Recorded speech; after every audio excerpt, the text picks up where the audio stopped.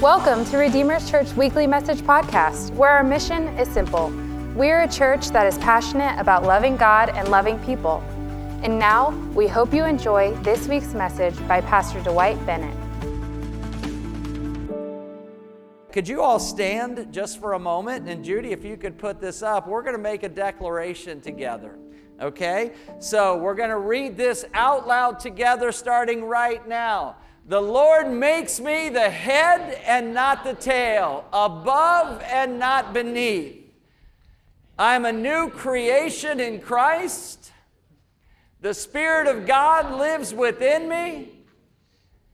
And in all things, I am more than a conqueror through Christ that lives in me. Father, today, as we open up your word, I just pray that this would be an hour of inspiration. I pray this would be a time where people would sense and know the value that they have in your kingdom. Father, that we would be able to see the part that we can play in helping people move to that destination of healing, that destination of increased faith, that destination of ministry and purpose. And Father, we're so thankful to be able, God, to open your word and allow it to touch our hearts and to sink deep into our spirits for everything that you have in store for us. So I pray that every word that I speak today, everything that I share, that there would be power in those words, that they would break yokes and set captives free. Father, that this would be a time of encouragement, that people could understand in the kingdom of God there is such grace and mercy, and there is such great intrinsic value inside of each individual in this room and watching us online. And so, Father, we give you praise in Jesus' name. And all of God's people said, amen. Somebody say amen. Amen. My couple series messages, man, I'm kind of messed up. This is a great day today. Hallelujah. I just want to send you home. Let's just bring the worship team back up and just sing some more. Woo! I love days when you just get messed up in the Lord. Life after resurrection, LAR. This is my theme of the last couple weeks and the couple weeks ahead of us. Today, I want to talk about forgiveness. Well, you know, when we talk about the life after resurrection, sometimes we miss the idea of how powerful forgiveness is in the process. How many of you realize unless we were forgiven of our sins, we wouldn't be in the relational place that we are with Jesus Christ? Now, I want you to realize something. The way you view a person is the way that you will minister to them. Let me repeat that. The way you view a person is the way that you will minister to them. So Pastor Caleb talked about nationalities today. And there's a lot of nationalities that don't get along. And we could look at our nationalism. We could say El Salvador is much better than Guatemala, and Guatemalans are great and Mexicans aren't, and Liberians, Patrick, are the best, but the Kenyans over here would shout you down and say that's not the case. And so when you have a diverse body like this, and I'm not leaving out the Swedes and the Russians either, hallelujah, or the Americans, hallelujah, for all of you who were going to bust me after service and say, what about the Americans? But the way we view people is the way we minister to them. And I'm going to share some things with you today that I hope will accentuate what I'm talking about. So when we think of who we are in Christ, you have to understand that you have tremendous value in the kingdom. How do we know that? Because if you don't have tremendous value, then the fact of Jesus Christ going to the cross is meaningless. He went to the cross. It was very meaningful. He died for each of us, and that's because we have tremendous value. You know, when the Bible says in Psalm 139, He knew you in your mother's womb, He put you in there because He knew when you would come out of there that you would be shaped and molded and have the opportunity to grow and to look like Christ one day and to find Him as your personal Savior and to be able to receive all of the value statements that Jesus has made about us. I could go on and on and on and just recite passage after passage about the value statements that God has made about us. We look at John 12:32. He said, if I be lifted up from the earth, I would draw all men unto myself. What a value statement.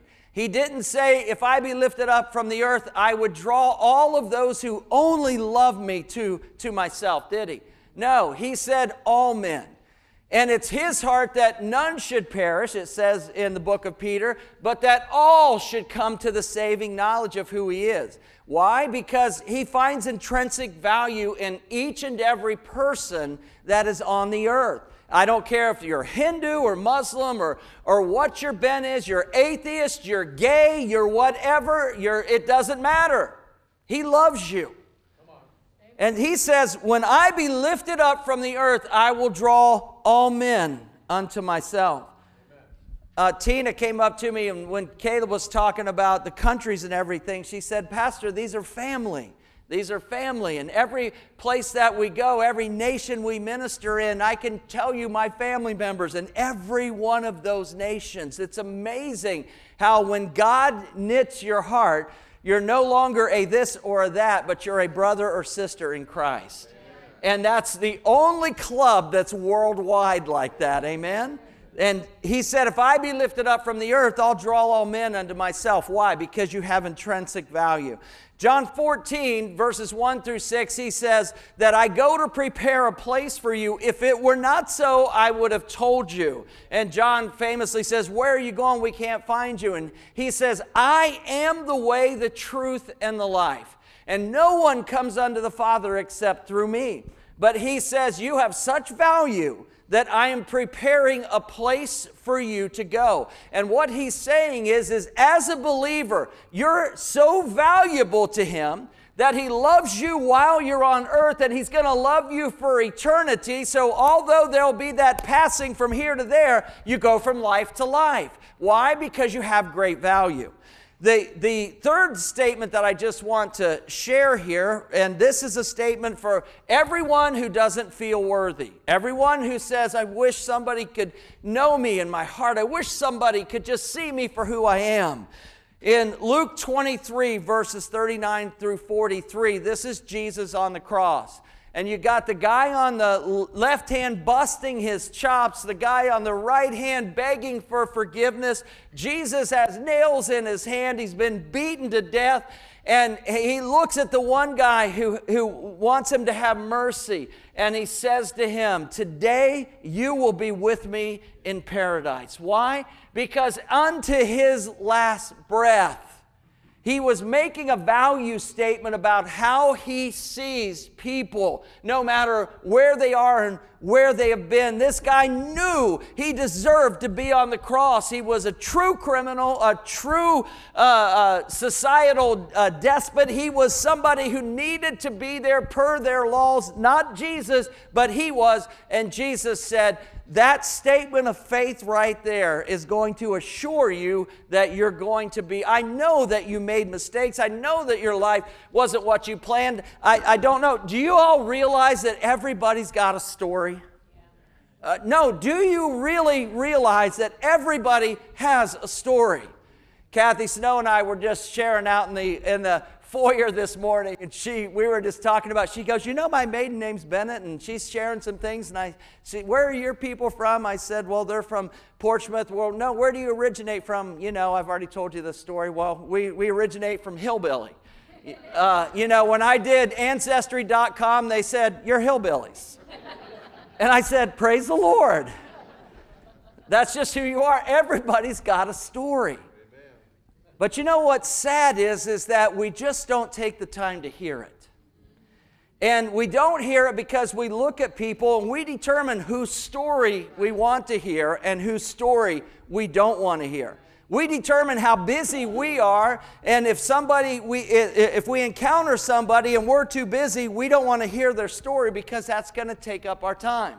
How many times have I said to you, ministry is messy and it takes time, and it always happens at the most inconvenient moments. It just does. But those are three powerful value statements that Jesus is making, and he's not leaving anyone out. None of us are left out of that value statement. Turn with me, if you would, to Matthew chapter 18. And we're going to look at the parable of the unforgiving debtor. It says, "Then Peter came to him and asked, 'Lord, how often should I forgive someone who sins against me? 7 times? Peter's being super generous. He knows he denied Jesus 3 times, so he's going to double that and then add 1 just because he's so spiritual, right? And so 3 times for the times I denied you, 3 times because, I'm a good guy, and then 1 extra because I'm holy. So, but then Jesus' response is blowing him out of the water. He says, "No, not 7 times. Jesus replied, "But 70 times 7. In other words, if you run into somebody in your life that you have to forgive 490 times, somewhere in between that time, they're going to say, "What is wrong with you? How can I be so mean to you and you still forgive me?" And you're going to say, "Because Jesus loves you for the 316th time. Jesus loves you for the 378th time. And by about the 415th time, they'll probably get saved." And so Jesus is like, don't quit on anybody, okay? Everybody has value. Everybody has a story. And for some people, it just takes time to get that story out. Therefore, the kingdom of heaven can be compared to a king who decided to bring his accounts up to date with servants who had borrowed money from him. And in the process, one of his debtors was brought in who owed millions of dollars. He couldn't pay, so his master ordered, now listen, that he be sold along with his wife and his children and everything he owned to pay the debt. That's what used to happen in that time. Okay? But the man fell down before the master and begged him.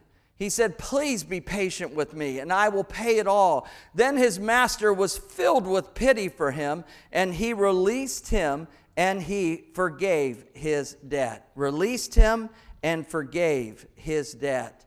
But when the man left the king, he went to a fellow servant who owed him a few $1,000s. He grabbed him by the throat and demanded instant payment. His fellow servant fell down before him and begged for a little more time. "Be patient with me, and I will pay it," he pleaded. But his creditor wouldn't wait. He had the man arrested and put in prison until the debt could be paid in full. When some of the other servants saw this, they were very upset. They went to the king and told him everything that had happened. And then the king called in the man that he had forgiven and said, you evil servant, I forgave you that tremendous debt because you pleaded with me. Shouldn't you have had mercy on your fellow servant, just as I had mercy on you?" And then the angry king sent the man to prison to be tortured until he had paid his entire debt. That's what the Heavenly Father will do to you if you refuse to forgive your brothers and sisters from your heart. Now, just a couple of things that I want to share about this. First is this. Jesus shows how unforgiveness can restrict what God would do in others. Jesus shows how unforgiveness will restrict what God can do in others. How do I know that? Because the guy that got thrown in jail, did you hear of the time he got released? No.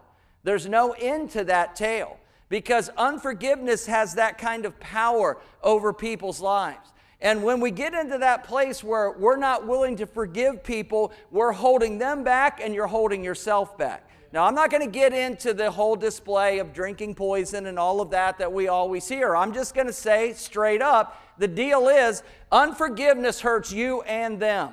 Okay? And you would say, I don't want to forgive them because they hurt me. That's not the point. You're not forgiving them and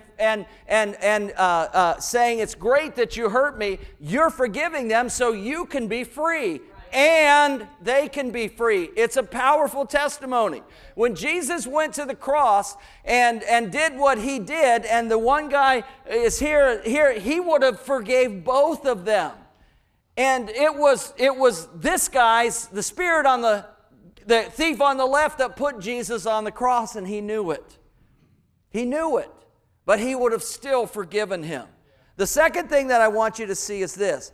The spirit of unforgiveness exacts a toll on your human body, your emotions, your spirit, your physical being. It extracts a toll on that. How do we know?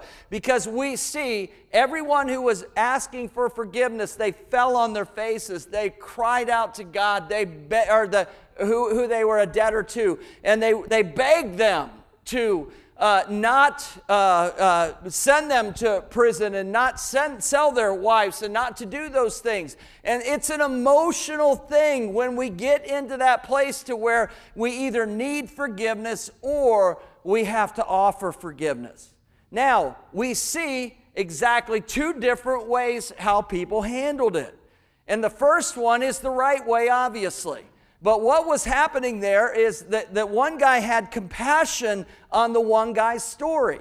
He had no idea what brought him to that place, most likely. Why would he have such a debt that high that he couldn't pay, that debt would render him to have to be in prison for his entire life? What happened? What was his story? Well, we don't hear that in here, but we know the guy had a story. And then the king forgave him, not even knowing the fullness of his story. Why? Because he had compassion on what he emotionally saw in the man's life. This last week, we had the opportunity to go to dinner with two of our dear friends, Emmanuel and Samari, and we were at a restaurant. And I knew when the waiter came up to us that this guy had a story. I knew it. You could just see it on him. And so he came, genuine, smile on his face, hey, I'm here to serve you and make your experience awesome here. And I said his name because, everyone has a name badge that works at a restaurant. They're not, hey you and hey waiter and where's our guy. They got a real name. They're a real person. You're just a customer. You're not the owner of that restaurant. It's Sunday. And restaurant workers hate working Sunday because we all go in there and say, hey you, hey buddy, hey sister, where are you at? Do you know that restaurants are understaffed right now and it might take you twice as long to get your stuff? If you can't wait twice as long, stay home, make your own food. Okay? But do not go somewhere today and act like a heathen and claim you're a Christian. Okay, don't go into a restaurant demanding this, that, and the other, and then you leave a 7.5% slimy tip for the person who's working I almost said it. They're working really hard. And they got a story. They got a story. This guy had a story. And every time he would come to our table, man, I just lathered him with kindness and thankfulness and, how amazing he was. And then we filled out the bill, and I gave him a 22% tip, and it was a big bill, and he worked hard for it, and we were getting ready to leave, and he came up to us with tears in his eyes. And he said, listen, I just want to thank you because right from the beginning, you valued me. You made me feel like I was here to make your experience great, that together we were going to do something fantastic here. And he began to share his story. And man, did he have a story. I mean, a long story. And so what did we do? We patted him on the back and left. And no, we prayed for him right there in the restaurant. We just all joined hands and prayed for this guy, weeping. And we put value into his life. Why? Because that's the right thing to do. Because everybody's got a story. I don't know what brought him to the place that all those things happened to him, but all I know is they happened to him. And for the last 5 years, he's got it together, and he's trying to hold it together. And he was facing a million challenges at that moment. But let me tell you something. If you have a heart of unforgiveness, you won't give a flying rip what's going on in that guy's life, and you will not look at him as anything else than the guy who is supposed to serve you. Listen, Jesus didn't come into the world to be served. He came to seek and to save that which was lost, and that was his number one mission, and that needs to be yours too. And if this is stepping on somebody's toes, then congratulations. Wear steel-toed boots next week, and maybe it won't hurt so bad. Okay? We fail to minister to people because we fail to care about their story. And this is what happened to the second guy. Man, he got everything he could imagine, but he cared so little that he couldn't find out what the other guy's story was. And that's sad. So we need to respect the value of the people that we're around. We especially need to feel the value of the people that we need to either forgive or ask forgiveness of.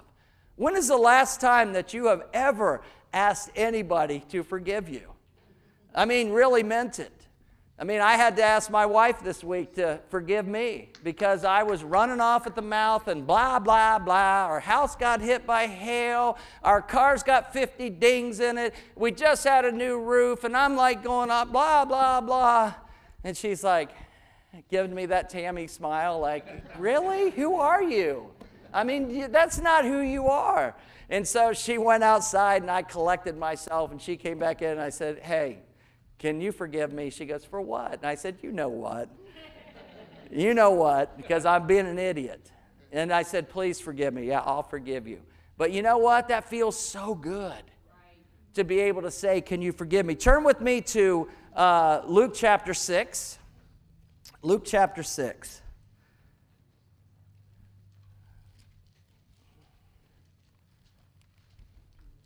And let's start in verse 27. Luke 6:27. Okay, but to those who are willing to listen, I say, love your enemies and do good to those who hate you. Boy, that is just a great statement. Bless those who curse you. It only gets better. Pray for those who hurt you. If somebody slaps you on one cheek, offer the other cheek. Also, if someone demands your coat, offer your shirt as well. Give to anyone who asks you when things are taken away from you. Don't try to get them back. Do to others as you would have them do to you. If you love only those who love you, why should you get any credit for that? Even sinners love those who love them. And if you do good to only those who do good to you, why should you get any credit? Even sinners do that much. And if you lend money only to those who can repay, why should you get credit? Because even sinners lend to other sinners for a full return. Love your enemies. Do good to them.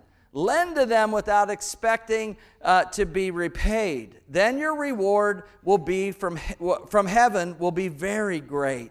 And you will be truly acting as children of the Most High. For He is kind to those who are unthankful and wicked. Jeez. You must be compassionate, just as your Father is compassionate. Two things here. I don't know how many of you have seen the movie Les Miserables, but it's an amazing movie about forgiveness and dedicating somebody's life and moving on after something was wrong. This guy escapes from prison, Jean Valjean. I just love saying his name. And so then he goes to the priest's house after he's running. The priest takes him in, feeds him, loves on him. And then what does Jean Valjean do? What every criminal does. He stole all of the silver out of the priest's house and ran away. And the priest's lady is saying, you should have called the police. That guy's a no good nothing and all of this kind of stuff. And then the knock comes on the door. Here's 3 police officers, have him and all of the silver in his hand, and he comes in and they say to the priest, here's the guy that stole your stuff and we caught him. And the priest goes, oh, this man didn't steal from me. He said, as a matter of fact, Jean Valjean, here, you should have took the candelabras too. And then you should have took the other glasses here that are silver. So when you sold all of that, you would have even more money to live. And Jean Valjean's like, and the police are like, you're serious, right? And he said, yeah, I'm serious. We know this man, and I gave him all the silver. And so then the police left, and he said, why did you do that? And he said, because God loves you, and he would do whatever it took to get him to that place to show his sincere apology to him. Dale Carnegie is a writer of old-time books, and he talks about how to win friends and influence people. And he writes this in one of his chapters. He says, "This is what everyone wants to hear." He said, "Wouldn't you like to have a magic phrase that would stop arguments, eliminate all ill feelings, create goodwill, and make the other person listen attentively? Yes, all right, here it is. I don't blame you one iota for feeling as you do. If I were you, I would undoubtedly feel just as you do." If you use that statement, people will say, wow. An answer like that will soften the most cantankerous old cuss alive. And you can say that and be 100% sincere, because if you were the other person, of course, you would feel just as he does. Now listen to this. Take Al Capone, for example. Suppose you had inherited the same body and temperament and mind that Al Capone had. Suppose you had his same family, his same environment, and same experiences that he had. You would then be precisely what he was and where he was. For it is those things and only those things that made him what he was. The only reason, for example, you're not a rattlesnake is because your parents aren't a rattlesnake. You deserve very little credit for being what you are. And remember, the people who come to you irritated, bigoted, and unreasonable, they deserve very little credit for being what they are. They're poor, sorry little devils. Pity them. Sympathize with them. Say to yourself, there, but for the grace of God, go I. Listen to this. 3/4 of the people you will ever meet are hungering and thirsting for sympathy. Give it to them, and they will love you. I once gave a broadcast about the author of Little Women, Louise May Alcott. Naturally, I knew she had lived and written her immortal books in Concord, Massachusetts. But without thinking what I was saying, I spoke of her visiting her old home in Concord, New Hampshire. And if I had said New Hampshire only once, it might have been forgiven. But alas and alack, I said it twice. I was deluged with letters and telegrams, stinging messages that swirled around my defenseless head like a swarm of hornets. Many were indignant, a few insulting, and one colonial dame who was now living in Philadelphia vented her scorching wrath on me. She couldn't have been any more bitter if I'd accused Miss Alcott of being a cannibal from New Guinea. As I read the letter, I said to myself, thank God I'm not married to that woman. I felt like writing her and telling her that, although I had made a mistake in geography, that she had a far greater mistake in common courtesy. That was just my opening sentence. And then I was going to roll up my sleeves and tell her what I really thought. But I didn't. I controlled myself. I realized that any hot-headed fool could do that, and that most fools would do just that. I wanted to be above fools, so I resolved to try to turn her hostility into friendship. It would be a challenge, a sort of a game I would play. I said to myself, after all, if I were she, I would have probably felt just as she did. So I determined to sympathize with her viewpoint, and the next time I was in Philadelphia, I called her on the telephone, and the conversation went something like this. Mrs. So-and-so, you wrote me a letter a few weeks ago, and I want to thank you for it. In incisive, cultured, well-bred tones, she said, to whom do I have the honor of speaking to? And he said, I'm a stranger to you. My name is Dale Carnegie. You listened to a broadcast I gave about Louise May Alcott a few Sundays ago, and I made the unforgivable blunder that she had lived in Concord, New Hampshire. It was a stupid blunder, and I want to apologize for it. It was so nice of you to take the time to write me. Is that the letter you would have penned? Let me tell you something. Writing the letter you would want to have penned is therapeutic, and so is throwing it away. And I've done that several times in my own life.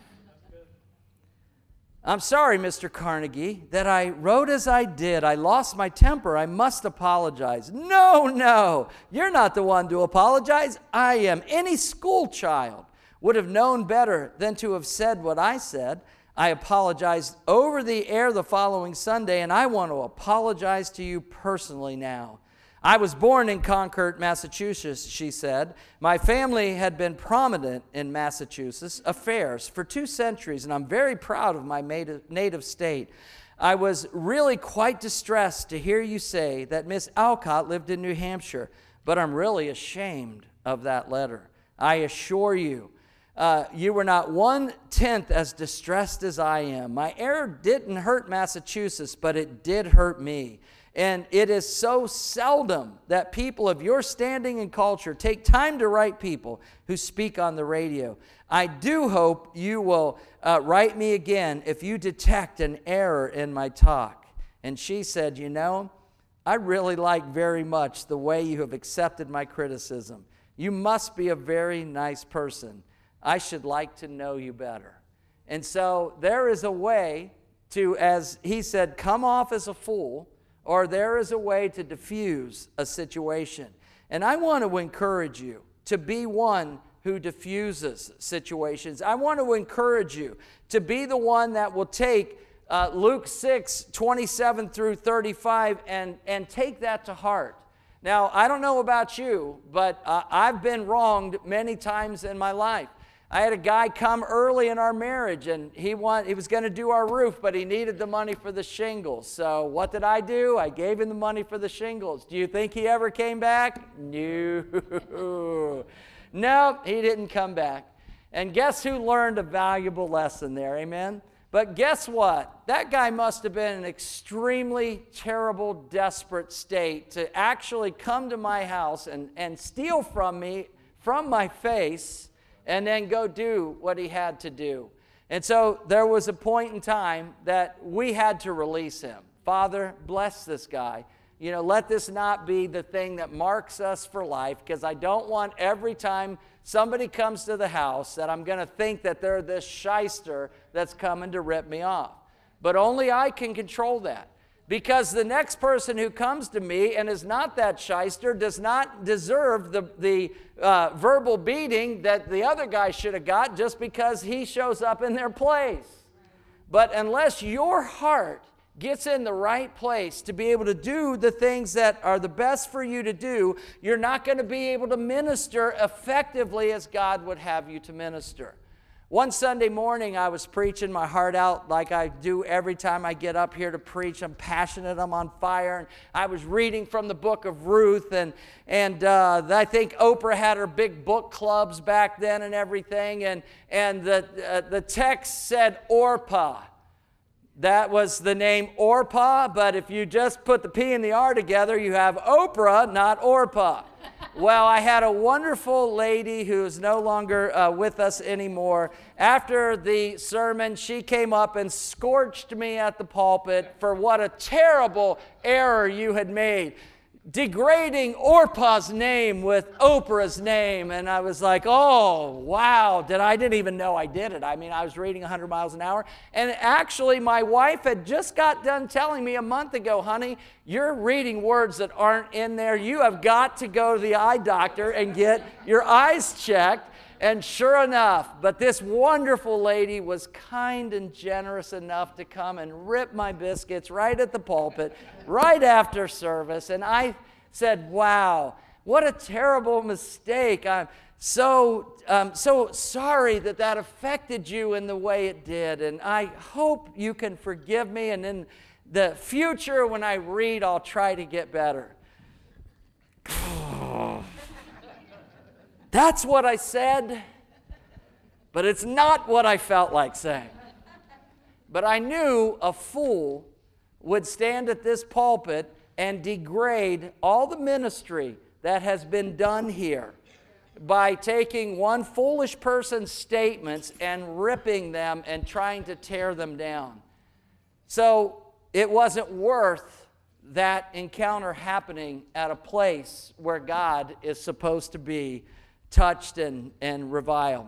Verse 37, do not judge others, and you will not be judged. Do not condemn others, and it will come back, and it will not come back. Wait a minute. See, here I go. Do you want to see? You want me? I just went to the eye doctor. I still can't read. Lord, your timing's so impeccable. Do not judge others, and you will not be judged. Do not condemn others, or it will all come back against you. Forgive others, and you will be forgiven. Give, and you will receive. Your gift will return to you in full, pressed down, shaken together to make room for more, running over and poured into your lap. The amount you give will determine the amount that you get back. Then Jesus gave the following illustration. Can one blind person lead another? Can one person slander one person and then another slander them back? Can a blind lead a blind? Won't they both fall into a ditch? Students are not greater than their teacher, but the student who is fully trained will become like the teacher. And why worry about a speck in your friend's eye when you have a log in your own? How can you think of saying, "Friend, let me help you get rid of the speck in your own eye," when you can't see past the log in your own? Hypocrite. First, get rid of the log in your own eye, and then you will see well enough to deal with the speck in your friend's eye. In other words, if you work to clean your heart up, then maybe God will give you compassion for their story and then help them to come to the better place that you are as well. So we need to recognize that forgiveness depends on our own forgiveness of others. And the last thing that I just want to say is this, and I'm not even going to read anymore. The last thing is this. The greatest example of forgiveness is Jesus himself. And if Jesus can stand on a cross with nails in his feet and in his hands and with the brutal beating that he took, and he can look down upon all of those who put him on the cross, and he can say, "Father, forgive them, for they know not what they do," I have no room for unforgiveness in my life if I profess to be a follower of Jesus. Would you stand with me? Father, today I thank you for this tremendous time that we've had with you. I thank you, God, for all the great things that are occurring. And Jesus, I'm thankful that we are living the life after your resurrection. And we can learn so much from you. And we can work to be more like you, and we can be more patient and listen to people's stories, that we can be more open, God, to take that extra moment for the people that have something going on. They got a deal in their heart, and they just need to tell somebody what's happened to them. And Father, let us minister in love. Let us forgive with our hearts truly sorrowful for what we have done. And Father, we just thank you today that as believers, that we can come into that place where people's lives can be transformed because of the love that we truly have for them. Jesus, fill our hearts with the same compassion that you have, that no one should perish, and that all should come to the saving knowledge of Jesus Christ. And so today, let us move from this sanctuary with a gladness of heart. Let us purpose to sound and look more like Jesus each moment of this week, and may we be the one that gives compassion to the story that needs to be told. And Father, today we just give you praise in Jesus' name. And all of God's people said, Amen. Amen. God bless you guys. Have an amazing week, and we'll see you again next week. Thank you so much for listening to this week's message. We hope you were challenged, encouraged, and inspired as you listened to this teaching from God's Word. For more messages or information about our church, please go to www.redeemers.life.